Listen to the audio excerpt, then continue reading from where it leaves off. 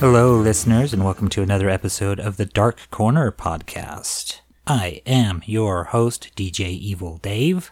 Dr. Brandy Sexy Voice is away on a training conference in Nashville, Tennessee. I just recently finished texting her good night. We've been FaceTiming the last couple of days, for she's away for 5 days, I believe. She comes back Thursday, anyhow. So I'm recording this podcast alone. I'm also recording this a little early, trying to get back on schedule that we somehow got away from, so that our podcasting every 2 weeks falls around my Friday off. Anyhow, since I'm alone, I thought I would do a topic that has been suggested to us a number of times, and that is Westerns. Brandy is not a big fan of Westerns. I'm okay, I can give or take them. So in the later half of this show, I'll be getting into the various tropes and kind of a brief review of many of the Westerns that I have experienced. In news, there's a cat in our neighborhood that has been pestering Nobi. The latest thing is for this cat to come up on the outside windowsill and just kind of sit there, tap at the glass, whatever, and drive Nobi crazy. We have these nice wooden slat blinds that Nobi tries to get behind so he can get into the window and paw at the glass. So it's fortunate that that's not taking place right now. I do believe Nobi ran downstairs, which is good, because as you know by now, Nobi hates it when I podcast alone, because it seems to him like I'm talking to no one, and he throws a little bit of a fit. I hope you guys enjoyed our actual play D&D recording. I spoke to Christina, and she's hoping to have another go. I believe Matt is interested as well, though both of them will be away or busy for the next several weeks, so it might be a little while before we get back to it. I was planning on a once a month kind of thing anyway. Really don't have much in reviews, as it's kind of nice to have Brandy here for that as well. We have caught up on The Mandalorian, we have caught up on his Dark Materials. We have also gone and seen The Rise of Skywalker, but that all requires a bit more in-depth conversation. Also, we have the Chinese New Year coming up, and we usually do a special for that. It'll likely be the next episode in which we address the Year of the Rat, if I'm not mistaken. We may in future also do an episode on Fallout 76, just talking more in depth about the video game. So although I've been playing a lot of that recently, I really don't see much call to talk about it now when we can do so in a future episode. It's been a while since we've done a video game-centric episode anyhow, and I think that's a good opportunity for that. So really, this front section is a bit thin. There's really not much to say about the holidays that have just passed. Brandy got her Apple Watch. I got the PlayStation 4. I still have some Amazon money I'm not sure what to do with. And New Year's we spent playing Fallout 76 together. In fact, midnight kind of fell upon rather surprisingly on us both. In the past, we would watch one of those live televised events in Times Square, but, this time we were just hanging out together, playing some Fallout, when the clock struck 12. Brandy has gone on these training excursions in the past, but it seems particularly harder this time being separated for so long. Probably because this training excursion fell right after the holidays. So it seemed like we had Christmas and New Year's and then she was gone. It seems in the past, it was a little later in January, like perhaps a week later, that she would go away. She's in Nashville.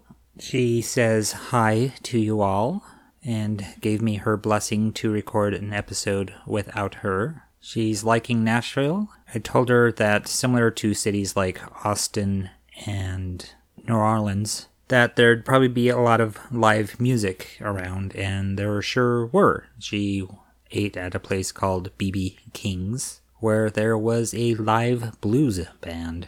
She's getting a lot of walking in as they went into the city to eat. Also, in Nashville, they still have their Christmas lights up, so she sent me a few of those pictures, and she's probably sharing them somewhere on social media as well. You can follow her on Twitter. She is BrandyWine12. I believe that's also her Instagram handle, as it is in most social media other than, of course, Facebook, which typically doesn't like people to have handles. So really not much to say here, so I suppose we could get into the dark track of the fortnight. Industrial, EBM, pop, electronic, indie, new wave, metal, and gothic, lounge, down-tempo, IDM, dark wave, synth pop, future pop, dark electric, gothic rock. Walter Sickert and the Army of Broken Toys, who are a Boston-based steampunk band. Self-described as Dada-esque, but I don't really hear it. To me, Dada is a bit more nonsensical, like some of the stuff Einstürzende Neubauten does, which is truly just sounding like random chaos.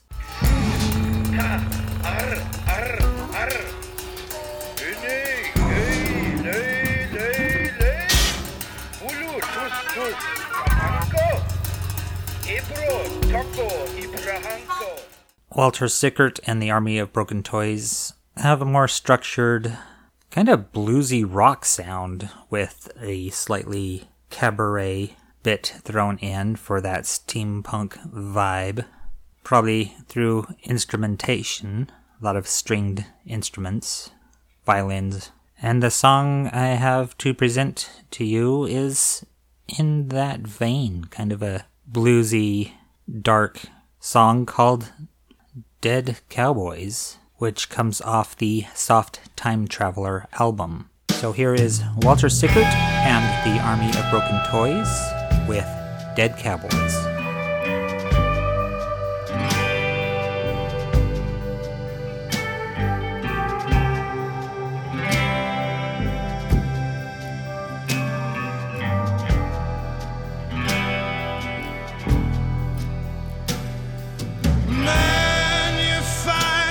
Sunsets, a horse without a head. Though the backdrop's burning, the space behind the bed. City streets albino made our way to find you. The circus you betrayed. Now it's time to pay. You're one of us now. You're mine by the sound. You lie in my soul glow.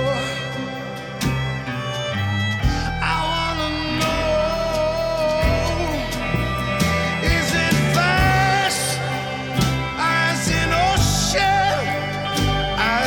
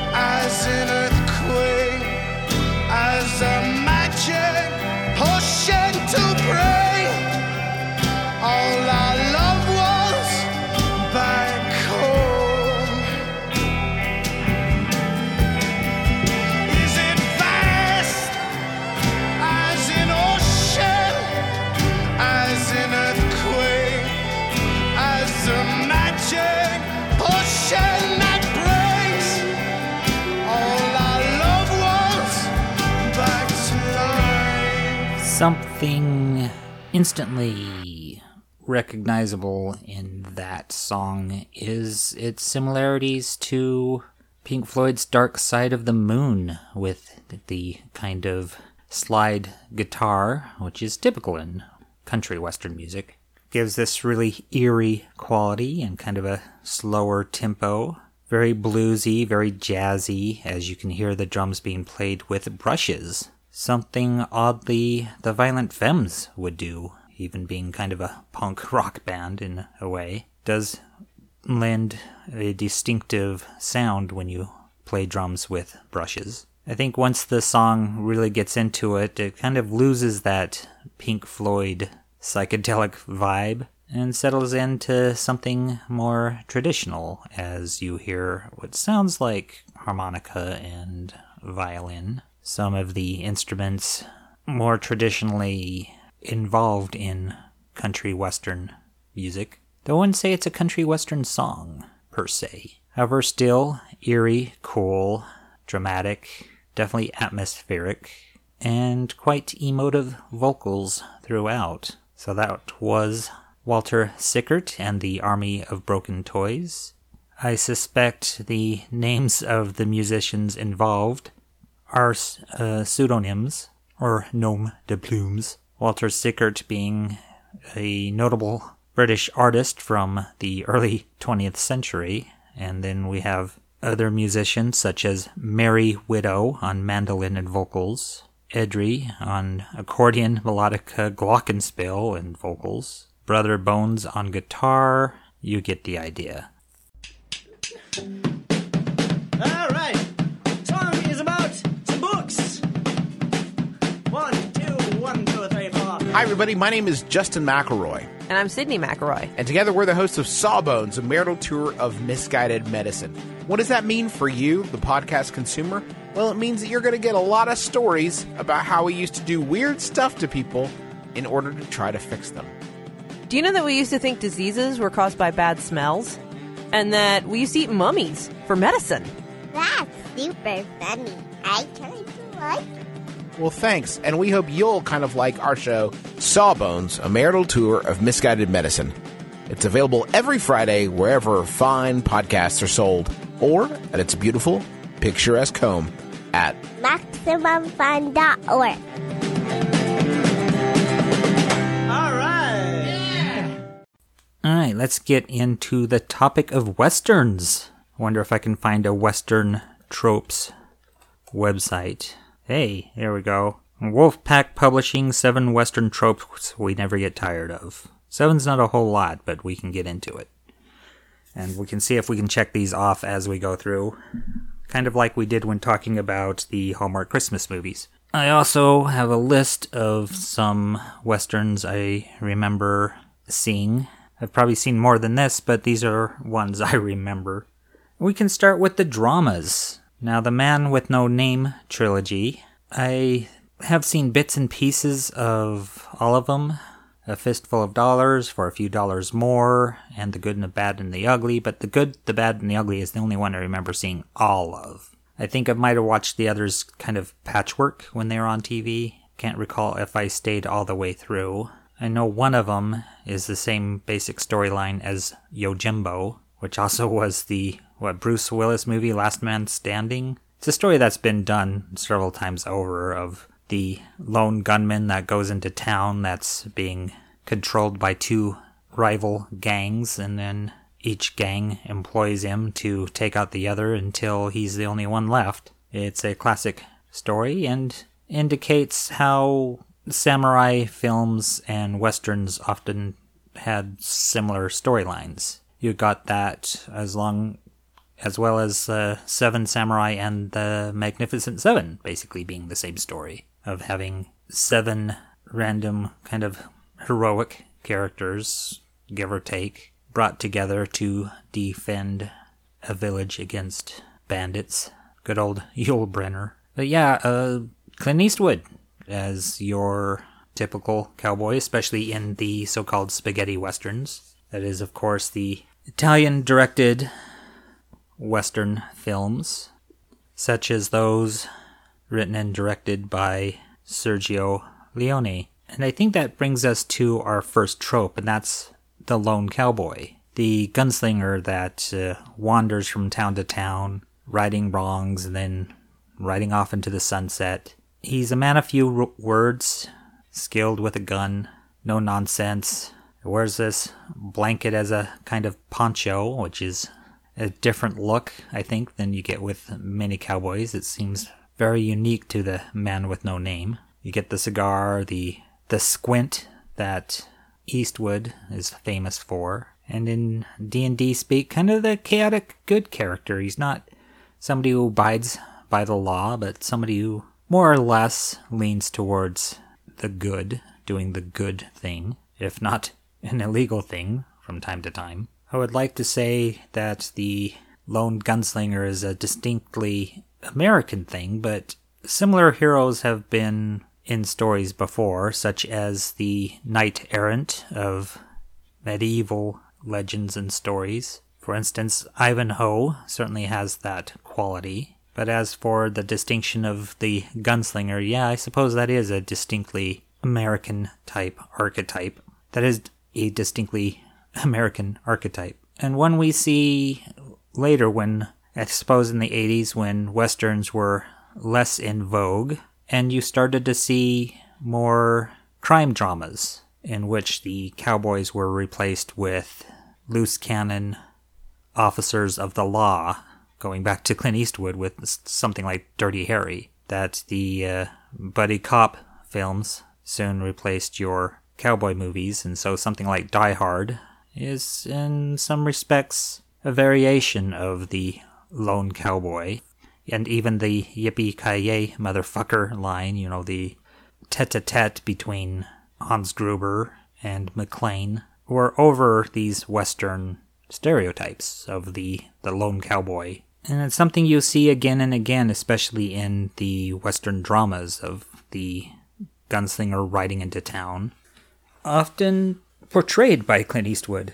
The outlaw Josie Wells, for instance, or Pale Rider, in which he's actually, I guess, a ghost that comes back for revenge. Very odd film, Pale Rider. Of course, you have the Lone Ranger, which even the name itself shows some isolation, even though had his trusted sidekick, Tonto, and of course his loyal horse, Silver. The idea of these, I guess, Texas Rangers, I think the story goes, where a lot of them got slaughtered and he was the one remaining one who would use silver bullets to end the lives of the wicked.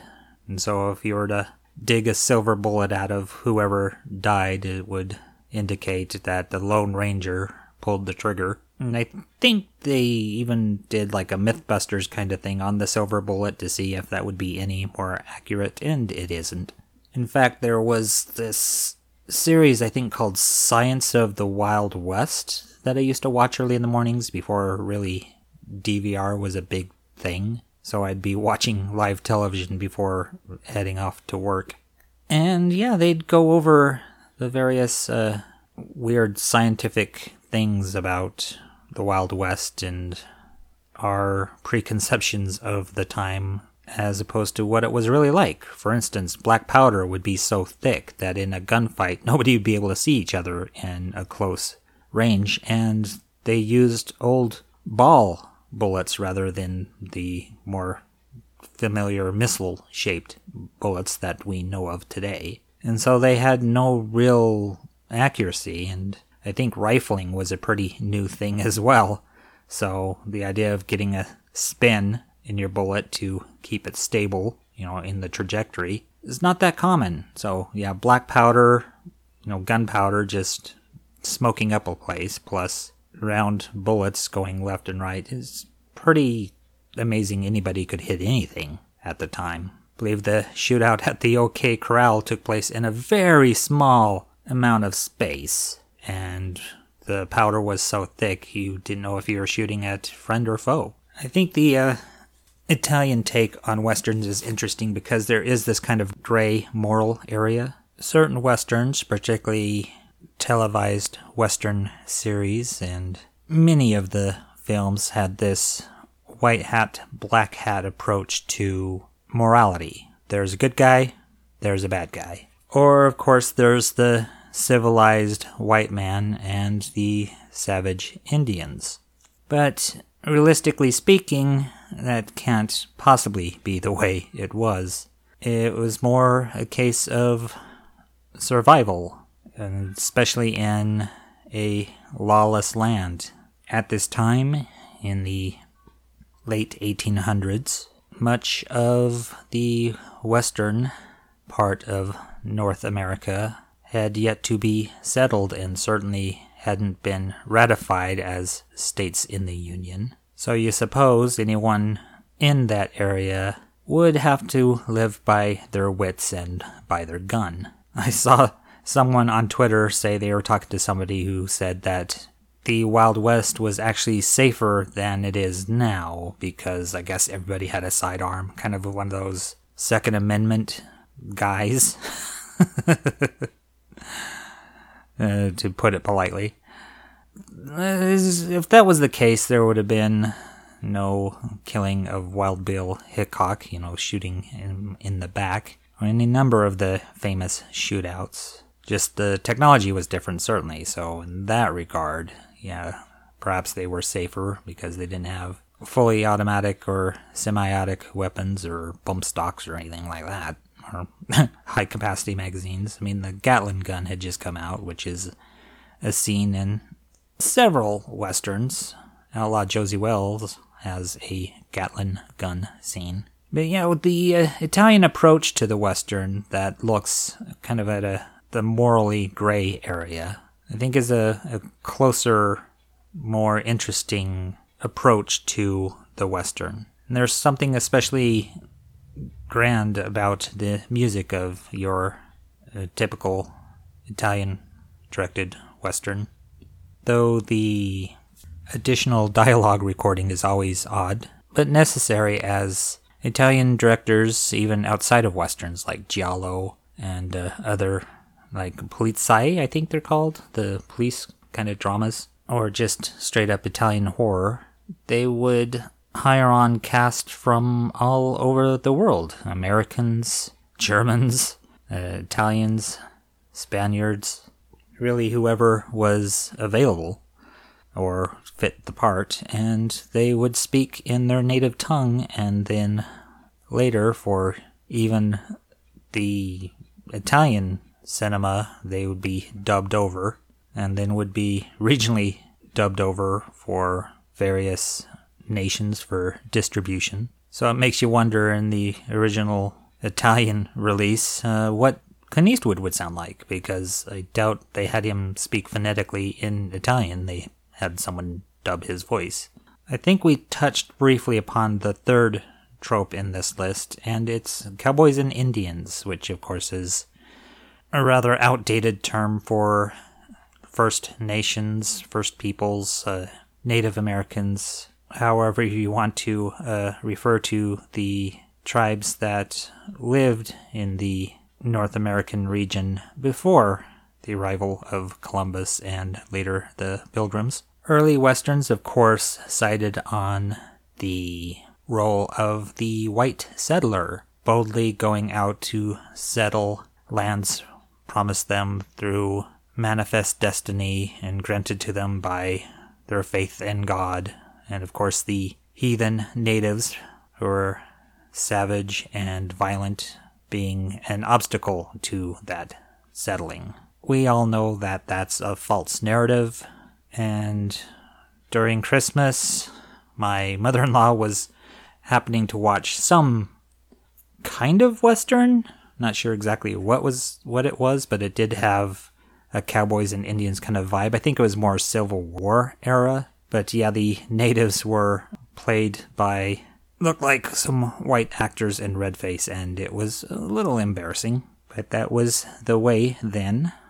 Of course, in this modern age, there's a somewhat more even-handed approach to presenting Native Americans. Quite humorously, in Blazing Saddles, they're played by Jewish actors, including Mel Brooks, and instead of speaking in whatever tribal language, whether Navajo or Crow or Cherokee or anything like that. They speak Yiddish, so pretty funny. And it's especially funny if you are Mormon, because the Mormons believed that ancient Jews built boats and sailed to America and settled as one of the lost tribes, and that Jesus came to America and revealed himself to them. It's all in the Book of Mormon musical, I can assure you. We still see some outdated portrayals of Native Americans. Westworld, while more of a science fiction television show, definitely sets itself in a Western setting. Its depiction of the Native Americans as these savage, violent people had to get a rewrite in the second series, and I think it actually improved and was one of the more interesting storylines, is following the course of these particular tribespeople as they discovered that they were androids and not actual living beings. Caught a few episodes of Hell on Wheels, as Brandy had suggested I watch a bit of that before podcasting because of Anson Mount. He is the lead character in this, I think, AMC original series, where he plays a Southern rebel. He moves west in a very Josie Wells manner in order to seek revenge on the folks that are responsible for his wife's death, and possibly more than that. They haven't really gone in too deep, which is probably for the best, as even Josie Wells, the depiction of rape in that is unfortunate, but certainly a reflection of the time. It is a bad time to be a woman in the Old West. Anson Mount, Brandy wanted me to talk about Hell on Wheels because of the Star Trek connection. Anson Mount plays Captain Pike in Star Trek Discovery, does a very fantastic job, and has risen to be a lot of people's favorite starship captain, even above Kirk and Picard. Anyhow, the Native Americans in that are depicted as you would expect, with the tomahawks and feathers and spotted horses and moccasins and scalping and all the etc. There is one Native American who had been baptized and is wearing the suit, suit and tie and hat, but he's still close to his tribe for some reason. Not sure how that works, but yeah, dealing with this massacre of this camp led by his family, but he rescues a woman from this massacre. It's all very odd, and I guess it is in some respects reflective of the violence between the settlers and the native people in the area, but you can see kind of why. It's an invasion of sorts, but it's rarely looked at in that respect. To think that the white man, well, not only the white man, but mostly the white man, moving west, that whole go west mentality, pushing and settling further in this colonial manner, that would meet with some resistance. So it's all odd how it's handled.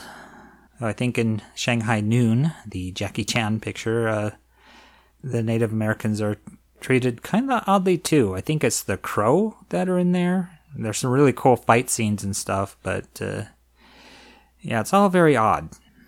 Though I think the correction to Westworld is one of the more interesting things. Going back to Josie Wells, I think that's another interesting approach to the Native American, as well as our outlaw encounters an old Native American, and he takes upon a young woman who then form their own relationship, which is interesting, the old man and this young woman, and they journey with him as they head west. A lot of westerns, like Hell on Wheels and The Outlaw Josie Wells, are centered around revenge. That somebody wronged somebody else, and so you gotta right the wrong by seeking Great Plains justice, eye for an eye, tooth for a tooth sort of thing. And we see that in Unforgiven, too, one of the more unusual westerns of Clint Eastwood's career, of having been this notorious gunslinger of old, known for being drunken and violent, being hired on to enact revenge on a sex worker who had been cut up. This sex worker is the same actress that played the girl's mother in The Crow, and very cool, kind of a soft-spoken, kind of mousy woman. I guess I could look up her name. Anna Levine, I believe her name is. Oh, is she also in True Romance? Desperately Seeking Susan. Oh, she's also known as Anna Thompson. Anyhow, she gets cut up, and the other sex workers gather enough money to hire on Morgan Freeman's character, this other nearsighted young gunslinger, the up-and-comer, and of course Clint Eastwood as well. I remember a lot of people who like the traditional white hat, black hat westerns hating this movie because it upends all the familiar stereotypes, all the cliches of your western, and presents it for the violence that it is. There is no black and white morality here. Killing is killing, and there's the whole famous line of when you take a man's life, you take away everything he ever had, and, killing's a hell of a thing. And you get that throughout the whole film. There's just this disillusionment that comes with demystifying the romance of the Wild West, particularly in Gene Hackman speaking to this reporter or this writer, of shattering all these myths of these famous gunslingers, of this guy who's known to have a, second or third gun, but it turned out that that was actually a reference to his penis, or a guy who shot his own foot because he couldn't get the gun out of the holster soon enough and was shot without even getting his gun out. So Unforgiven is very interesting in how it presents the Western so unfavorably. That said, its portrayal of women is still lacking in some regard. We're led to believe that Clint Eastwood's wife had somehow saved him miraculously from this life of drunkenness and violence. And it's a hard, jagged, bitter pill to swallow, thinking that, this woman was so perfect that she could change him. We don't see that. We only get that through the story of this incredible woman. The sex workers are just a means to an end, I suppose. We don't get much from them other than their desire for revenge, and they seem, other than Anna Levine's character, who really seems less interested in revenge than her peers, they all demand blood, and it's a bit odd. I suppose in some respects that reflects that they can be as obsessed with revenge as any man could. But really, other than that, it's a bit one note. You don't get a whole lot from the women in Unforgiven. And going back to Josie Wells, it has an interesting approach to revenge as well, as that was originally Josie Wells's mission statement, I suppose, is to enact revenge on the, I think they were the Union troops that killed his family and burned down his home. But by the end, he seems to be less interested in revenge and just wants to settle down and live the rest of his days. And to think this is around the time of the Vietnam War, somewhat after. Yeah, 1976, about 3 years. And it takes a while to make a movie, too. So, yeah, the end of the Vietnam War was very fresh in the mind. That this idea of putting the violence behind you, that at the very end, just wanting to settle down and not lead to big shootout, even though it does, but being reluctant to do so. I keep going back to the Josie Wells. It's probably because it's been a Western I've seen quite often, and being a very good one. While we're talking about Unforgiven, we should talk about the sheriff. This is yet another of the 7 tropes of Westerns. Unforgiven is interesting because the sheriff is not a good man. he's a man that wants law and order in his town and will go to some extreme measures to keep that law and order. Often in westerns, the sheriff is the moral compass, kind of like a paladin in Dungeons & Dragons. It's the moral center, the emblem of law in a lawless land. That star on the chest, I mean, that's immediately what you think of when you think of a western sheriff, is that star with the little rounded points pinned to the chest. Going back to 1952, we have Gary Cooper in High Noon, playing a town marshal, who, at the request of his newlywed, hangs up his guns and swears for a life of peace. However, some gang leader that he sent up several years ago comes rolling into town, ready to call out the marshal in a shootout at high noon, hence the title of the film. And so our marshal must, in the traditional kind of El Cid dramatic tension, choose between love and duty, and also with the respect to the town, trying to get help from all the members of the town that he's protected so far. But of course, nobody's going to lend a hand to help him. He's out all on his own.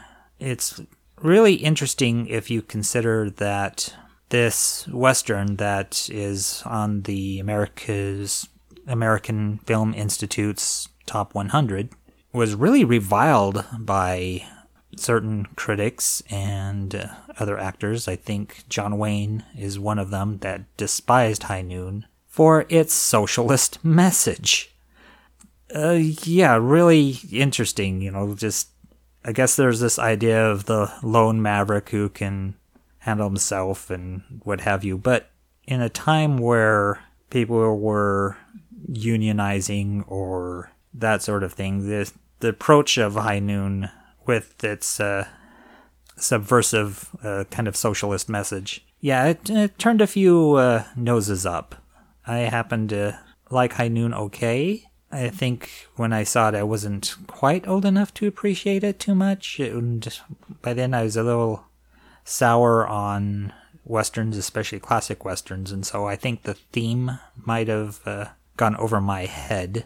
But it'd be an interesting film to go back to. I think it's more modern than folks give it credit for. But yeah, it definitely shows the plight of your Wild West sheriff and all the responsibilities placed on the shoulders of one man in a lawless town. I just finished watching the second season of Deadwood, and we have Bullock being the town sheriff and having his responsibilities, being in a pretty lawless camp. Not really a city by any means, just a camp, but having to deal with just the different factions vying for power over this place where there's these settlements and all these claims for gold. Timothy Oliphant's portrayal of Seth Bullock reminds me of, let's say, you took Bill Paxton and removed his sense of humor. That's kind of the feeling I get from Timmy Oliphant and the way he's portraying the character. Brad Dourif is amazing in Deadwood as the Doctor. It's one of the greatest performances I've ever seen him do. I mean, considering this guy, is the voice of Chucky and has been in ever since One Flew Over the Cuckoo's Nest. But yeah, as being this compassionate but belligerent Doc Cochran, I got on very well with Deadwood. I didn't think I would. I think I like it better, though Hell on Wheels is growing on me a bit. Deadwood captures your attention pretty quickly just through its cast of characters and just the writing of the period. And this is writing that you get from Joss Whedon in Firefly as well.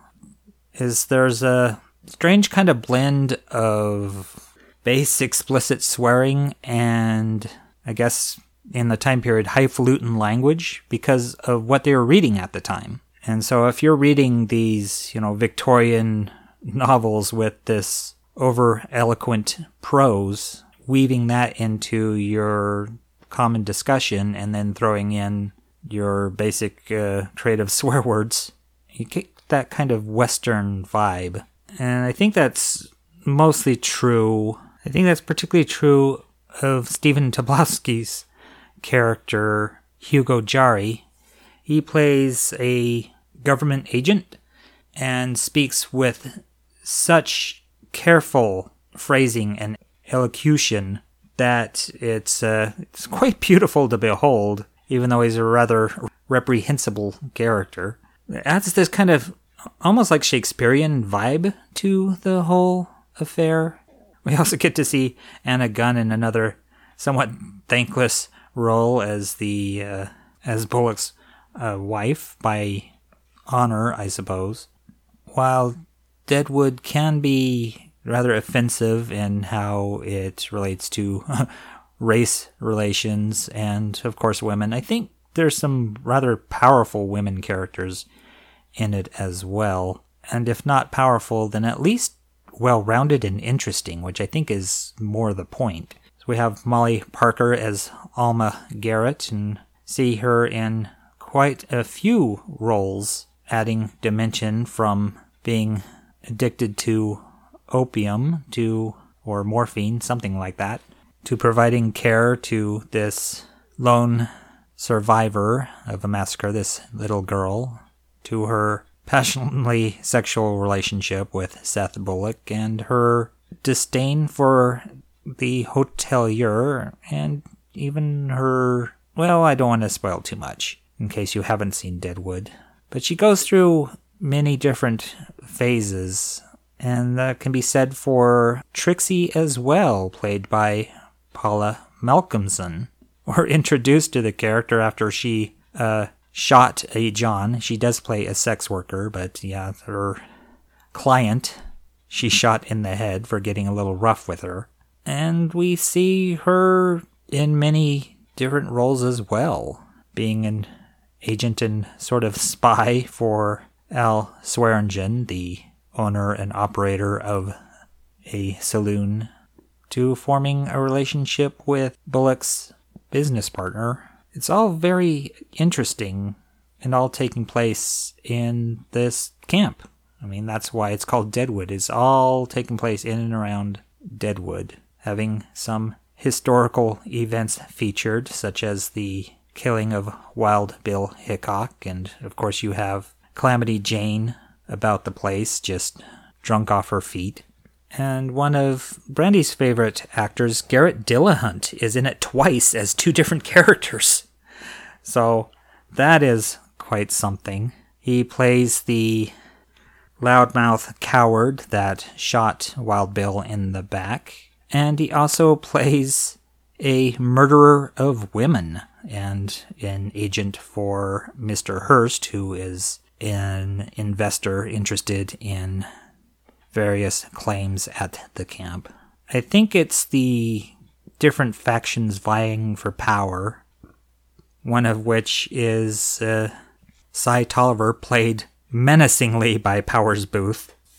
It reminds me somewhat of gangster films, and my interest in that is kind of a Game of Thrones of the Wild West, or these people playing kind of a low-down, dirty version of chess, trying to get on the top of the heap for whatever riches the town of Deadwood, or the camp of Deadwood, can provide. It's well worth a watch. Speaking of women, I suppose we should touch upon yet another of these tropes that I just happened across. A beautiful woman with a tragic past. This, I think, we get quite cleverly in, of all things, Westworld. Dolores Abernathy is our lead character. That goes unquestioned. Yes, we have Bernard, and we have Dr. Robert Ford, played by Anthony Hopkins. Oh yeah, Bernard Lowe is played by Jeffrey Wright. But Evan Rachel Wood as Dolores is something to behold, as she is this android just programmed to be this tragic damsel in distress character, and love of Teddy Flood, played by James Marsden. who soon becomes the victim of Ed Harris, the Man in Black. But through her repeated traumas, she finds a scrap of a photo of something from outside the illusion, the theme park of Westworld, and it triggers some idea of the truth, and that she is not who she thinks she is. And over time, she comes to realize that she is an android and Westworld is an illusion, and she takes it within her power to upset the apple cart and basically revolt. And there's a phrase that goes throughout, I believe it goes, these violent delights have violent ends, and reflects something that's brought up by the Man in Black and several other characters in Westworld, is that what you do in Westworld determines who you are. Brandy and I are gamers, and I think Brandy said on several occasions that when it's been brought to her to do some particular distasteful act in a video game, that she has trouble doing it. In fact, generally will not. At times, I too cringe at certain events in a video game. There is a scene in which you have to torture somebody in Grand Theft Auto 5, which I find distasteful, and it's troubling each time I would have to do it. And the whole thing really isn't helped at all with the kind of light tone it takes to the torture after it, because you can drive the person to the airport after the torture scene and in a weird way excuse your actions. It's very odd event. But that Westworld would be kind of an extension of that, of this thing in news media where playing violent games makes you a violent person, which is not necessarily true, but at the same time there are, I guess, limits to what you should or should not do, or feel comfortable doing or not doing. I think there was a Tom Clancy game that had will you torture this person for information kind of quest part of it. But speaking of westerns and video games, of course there's Red Dead Redemption and Red Dead Redemption 2, which the Greatest Generation podcast calls Jazz Horse, because they play it to relax, and it's just you and your horse wandering around trying not to kill your horse, because I've heard many occasions of people accidentally killing their horse by falling off a mountain, by accidentally shooting it, and it seems frustrating. It seems like if you are an actual cowboy, the likelihood of you unintentionally killing your horse is very slim. I suppose that brings us up to another of the tropes, and that is a trusty steed. And this goes back to the knight-errant thing, is you have your lone gunslinger on his trusty steed going from town to town, righting wrongs, and it's hard not to compare that to your knight in shining armor on his trusty war horse going from village to village and slaying dragons or whatever. We've already talked about Silver a little bit.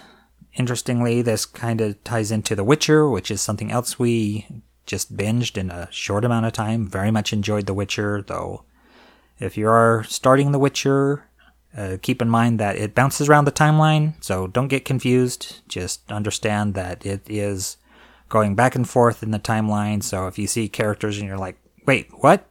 It's like, yeah, that is the same character you saw before, they're just going back and forth through time. Lots of flashbacks in The Witcher.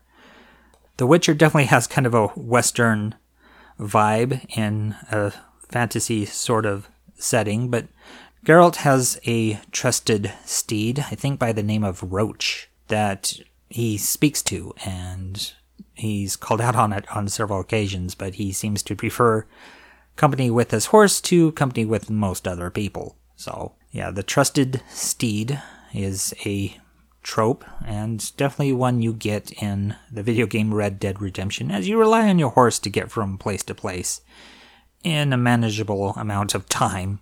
As if you just hoof it, well, one thing is you're likely to be attacked by whatever wild critters are around. Horse kind of helps you escape that for the most bit. But yeah, just, knight and his horse, a cowboy and his horse, they're very similar. And going back to Native Americans, or the whole cowboys and Indians thing, is the relationship between the Native American and the horse. Horses aren't native to the Americas. They were shipped over, I think, by the early Spaniards, and later on, I think, settlers from Britain and similar brought horses along. I think some of the native words for horses might actually be similar to big dog, because they kind of like a dog in some respects. You know, they can be domesticated, and they're a service animal. But this idea of how well a tribesperson could ride a horse, especially without any saddle or anything, we think of that being so tied into the whole Native American ideal or archetype that it's something that was learned. And soon after the first settlers, you know, the first time horses were traded, or then eventually there were wild horses out that could be tamed. When you think of the lone gunslinger and his trusted steed as kind of one entity, I mean, they're united. And you get that really early on with the whole whistling for the horse and having it arrive, and jumping off the balcony of some saloon and landing on the horse's back, which seems really dangerous for both. I mean, you're going to injure yourself and the horse, you would think. And then trick riding. Of course, in westerns, you get the classic action set piece of the runaway wagon. You know, the horses go wild and your hero has to leap from his horse onto the horses of this runaway carriage and slow them down. You know, maybe they got spooked by something, like a coyote or whatever. Or with your bandits, if they're robbing a train, you know, riding up on the horses and leaping from the train, or leaping from the horse to the train. Your cowboy and your horse are very close unit. Now, Roy Rogers, of his trusted horse, Trigger. The final of these 7 tropes is something we've already touched upon as well in some discussion regarding several of these westerns, and that's the shootout. It's bound to happen sometime during your western that folks are gonna pull out their sidearms, their Colts, and fire at one another. Sometimes it might be the classic high noon type shootout, you know, certain paces and draw and fire. Other times it might be a little bit more sudden, or you'll have more than 2 people involved. It could be the whole town. I mean, Silverado's shootout seems like that, as several of the shootouts in Young Guns. I think the shootout is a pretty big draw to why people would watch westerns. It is the action portion of a western, and I think a lot of your westerns revolve around the shootout. Unforgiven shootout's a bit different. It's a shotgun and is dealt with rather quickly at the climax, but the other shootout at long range is a bit more drawn out, I suppose, as someone is shot in, I think, the gut and keeps asking for water. Yeah, Unforgiven definitely upsets the whole expectations of what a shootout entails. Outlaw Josie Wells, the final shootout is more of a siege. So what are some other draws to the western, other than the things we've discussed so far? I think cinematography has a well-earned spot in why people watch westerns. There's something about the wild, untamed West on film that is compelling and often awe-inspiring. May have some incredible canyons, or some great plains, or just untamed wilderness, just from place to place, or something like Colorado in the snow, or great vast deserts of something like Death Valley or the Rocky Mountains. Just all that untamed nature is something to behold, and a lot of that still exists here in the States. We're fortunate to have it, a lot of unsettled land. Fortunately, a lot of that's because of the National Forest Reserves is to preserve some natural land and have it not be mined or have it be optioned for oil or whatever. Westerns look really good on a wide screen where you can see the stunning landscapes in full color. I think this is what makes some Westerns particularly odd in that they color correct and they draw out the color or give it a sepia tone or something. Hell on Will seems to do a little bit of that. It seems a little blue tone. Westworld, I think, pretty much straight up presented its wilderness as is. I think, for the most part, Deadwood does the same, even though most of Deadwood takes place in the camp, and so you don't get a whole lot of landscape. But I definitely think that is a big draw, especially for your John Ford type Westerns. I'd like to go over a few Westerns that I haven't talked about. I guess Django Unchained is somewhat of a Western, even though it takes place, a lot of it does, in the Deep South, and is really more about slavery, though it does have some Western elements to it. Bone Tomahawk, very highly revered amongst the horror community, but I found its unflinching approach to violence to be too much. It was too gruesome, and I thought how they approached this kind of weird, almost, I guess, maybe inbred or whatever version of the Native American to be troublesome, and it was a little awkward even how they presented it. Like, even other natives were like, yeah, we don't talk about those guys. They're like troglodytes to us. They're not us. I don't think they quite balanced that very well. And just even seeing how this weird offshoot treated their women by hobbling them, by removing limbs and blinding them and keeping them perpetually pregnant. It was all just too gruesome. I like the performances in it. But yeah, I can do horror, but even this was a bit too much. And I think just, yeah, there's shocking for shocking's sake and then shocking to tell a story. And yeah, I thought it was more shocking for shocking's sake. But I think I'm in the minority in that regard. Wyatt Earp, not very highly regarded. I can kind of see why. I remember it being not all too good. Zorro is interesting in that it's a Mexican kind of approach to a Western, and a bit Robin Hood-ish too. I mean, based on, I guess, an actual folk hero, is this kind of a Scarlet Pimpernel type Spanish hero that would fight for the Mexican people against other Spaniards that were holding them down. I guess around the time of the, Mexican kind of revolution that was around that time. At least that's the vibe I get from playing Red Dead Redemption. Talked a little bit about Young Guns, notable for having the Brat Pack as the cast and telling the story of Jesse James, kind of in a flattering manner for Jesse James and the Regulators. True Grit, the remake, Coen Brothers film, so kind of highly stylized. I liked moments of it.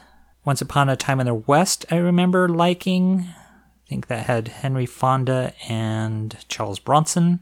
Comedies, we talked a little bit about Blazing Saddles. Still funny, really strange, weird ending. I could see some younger people struggling with it because of its approach to racial humor, but I think the way it's presented is actually quite funny and poignant. Maverick, kind of weird to watch now with Mel Gibson in it, but I remember liking it at the time. Cat Blue, I remember seeing it, but don't remember much about it. The Frisco Kid's a fun one. Harrison Ford and Gene Wilder. Okay, the IMDb synopsis says of The Frisco Kid, a Polish rabbi wanders through the Old West on his way to lead a synagogue in San Francisco, and on the way he is nearly burnt at the stake by Native Americans almost killed by outlaws. He sides up with Harrison Ford as kind of a gunslinger type to help lead him to San Francisco, and they form this friendship, and I think there's some maybe gay panic type humor in it, maybe not, it's hard to tell. It's been a while since I've seen it, but I remember them bunking together and having that be a funny scene, and I'm not sure how, in retrospect, they treated that humor, but yeah. Wagons East was a John Candy movie about a bunch of settlers that were headed west who got sick of all the trials and tribulations of heading west and decided to turn their wagons around and go back home. And having the developers, or a main developer in the West, try to prevent them from doing so, because if they turned around and head back, many others would head back as well, and there goes the whole great Western expansion. A pretty funny film, I remember, and just the concept in itself is pretty funny. Cannibal the Musical, based on an actual legal account of a man who was tried and I believe was acquitted of cannibalism. It wasn't the Dahmer party, but I think it was after, just some idiot who claimed that he could lead a party across the Rocky Mountains and he didn't know what the hell he was doing, and he got them stuck up there, but he came back as the one lone survivor because he apparently ate the others. Shanghai Noon, we briefly talked about. Jackie Chan doing his patented action comedy stuff along with Owen Wilson. Pretty funny, especially for the peeing on the silk to bend the bar scene. I remember that one pretty clear. Also being named John Wang and sound like John Wayne and having that be a bad cowboy name. I also remember Shanghai Nights not being good at all, being very inferior sequel. Two Mules for Sister Sarah. Once again, a Clint Eastwood role in more of a comedy vibe and kind of having a bit of a romance as well. As the synopsis.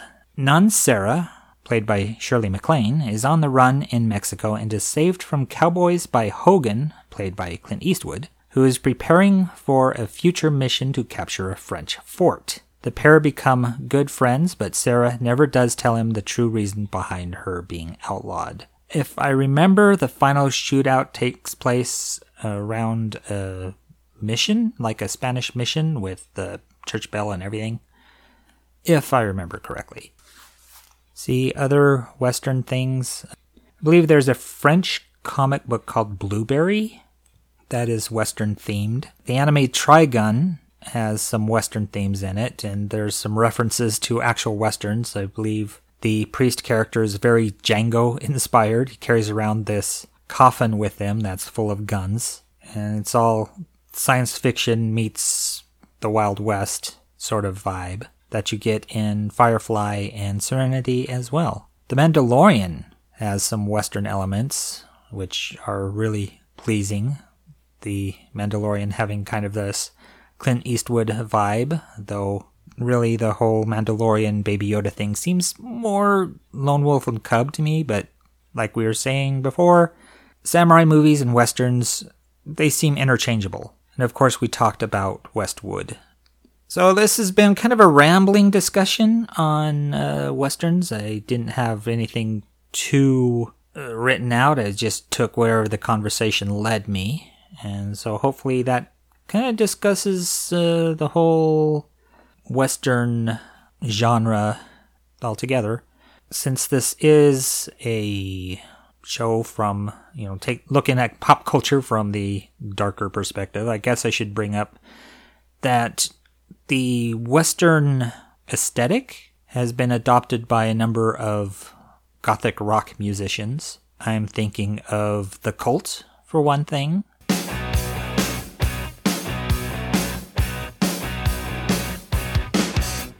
Also, the Mission UK, Sisters of Mercy kind of had a little bit of that. There's Theater of Hate with their song, Do You Believe in the Westworld?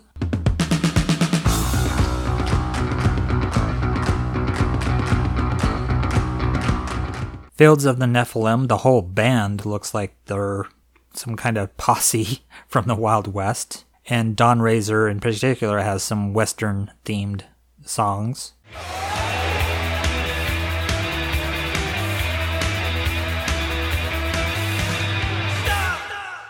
And I think with a number of British people, there is a fascination with the Wild West as being something that didn't exist in their history. It's something uniquely American. Much like the knights in shining armor is kind of a fascination for us Americans, because that's not something we have experienced in our past, unless we look at our heredity going back to Western Europe. Those of us that can look back to Western Europe, not all of us Americans do. Which is something I didn't address either in regard to Westerns, is the portrayal of the Black American. Many Westerns take place just after the Civil War, right after the Emancipation Proclamation. This is addressed very early on in Hell on Wheels, as there's a number of Black American workers on the railroad, addressing how they have to work harder to earn any respect and still get paid less than the white man. It's my understanding that actually, statistically, Black Americans made up about 25% of the range workers in the Wild West. We're talking ranch hands, farmers, homesteaders, whatever you want to address them as. But seeing how they're treated in a lot of Westerns, there's a lot of racism towards the black man or woman, as you get with, I believe, Danny Glover's role in Silverado. You also have a few black characters in Deadwood, many in Hell on Wheels, and I think that is one of the larger appeals, is to see these former slaves and their new life in the Wild West and trying to make something of themselves in this new frontier, but still falling back on the old racism that's still inherent. The struggle is real, and it definitely showcases that in Hell on Wheels. Just something odd about the lead character. He's a former slave owner, but he seems kind of cool. I mean, other than being kind of a drunkard, and it's odd. I think the same approach was with Mel Gibson's character in The Patriot, where he was a slave owner, but was pretty cool to his slaves and fought the British and whatever. Very odd. The Chinese also being represented. We see the Chinese in Deadwood, and a recreation of an actual event of two warring Chinese factions fighting each other, one with hatchets in the Hatchet Gang, which brings me back to, I think it was one of the police actions, something like that, of a Jackie Chan story of actually taking place in China with the Hatchet Gang, but you had to have this Chinese gang taking out another Chinese gang with hatchets, though some of them dressed up as Chinese, but actually being Caucasian.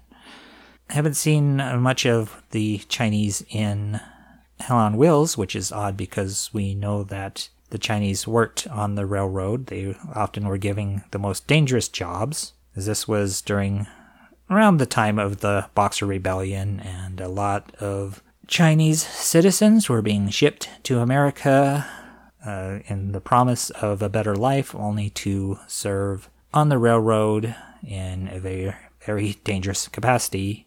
Here in Ogden, where we had the railroad pass through, I mean, we have a Union Station here. Not far from us is Promontory Point, where the West and East railroads met, the Golden Spike. That's kind of a big thing around here. There's supposedly places along the tracks where at night you can hear Chinese speaking. This was something written in one of the Haunted America books about haunted places in Utah, is just along the railroads you just hear people speaking in Chinese. Very odd.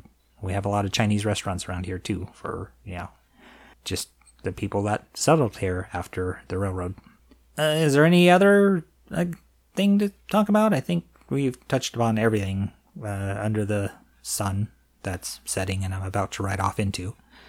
Anyhow, this has been my discussion on Westerns, as rambly as it was, but hey, I've just taken where the conversation's in me, kind of wandering town to town like a gunslinger. hopefully, Brandy will be back for the next recording, which should be the Chinese New Year special. So until then, keep your boots dry. Alright, that's it for me. Bye. You have been listening to the Dark Corner podcast with David and Brandy Jacola. Find other episodes on darkcornerpodcast.com. And special thanks go out to Tom Elliott for kindly hosting our podcast. The intro song is Say by Dark Souls Day from the album X Lives. The outro is Silence by Defect 86 from the album Ultramarin. The dark track was offered as a promotional item or was submitted by the artist or artist's representative, and no infringement of copyright is intended.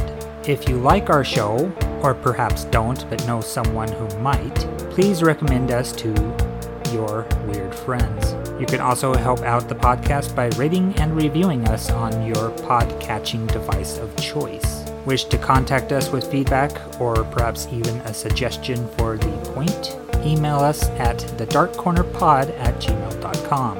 You can follow us on Twitter at DarkCornerCast. You can also like us on Facebook.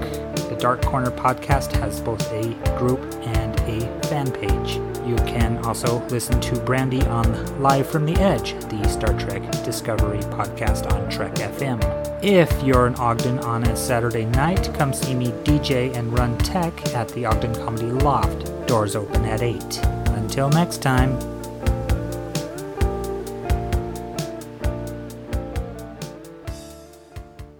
The department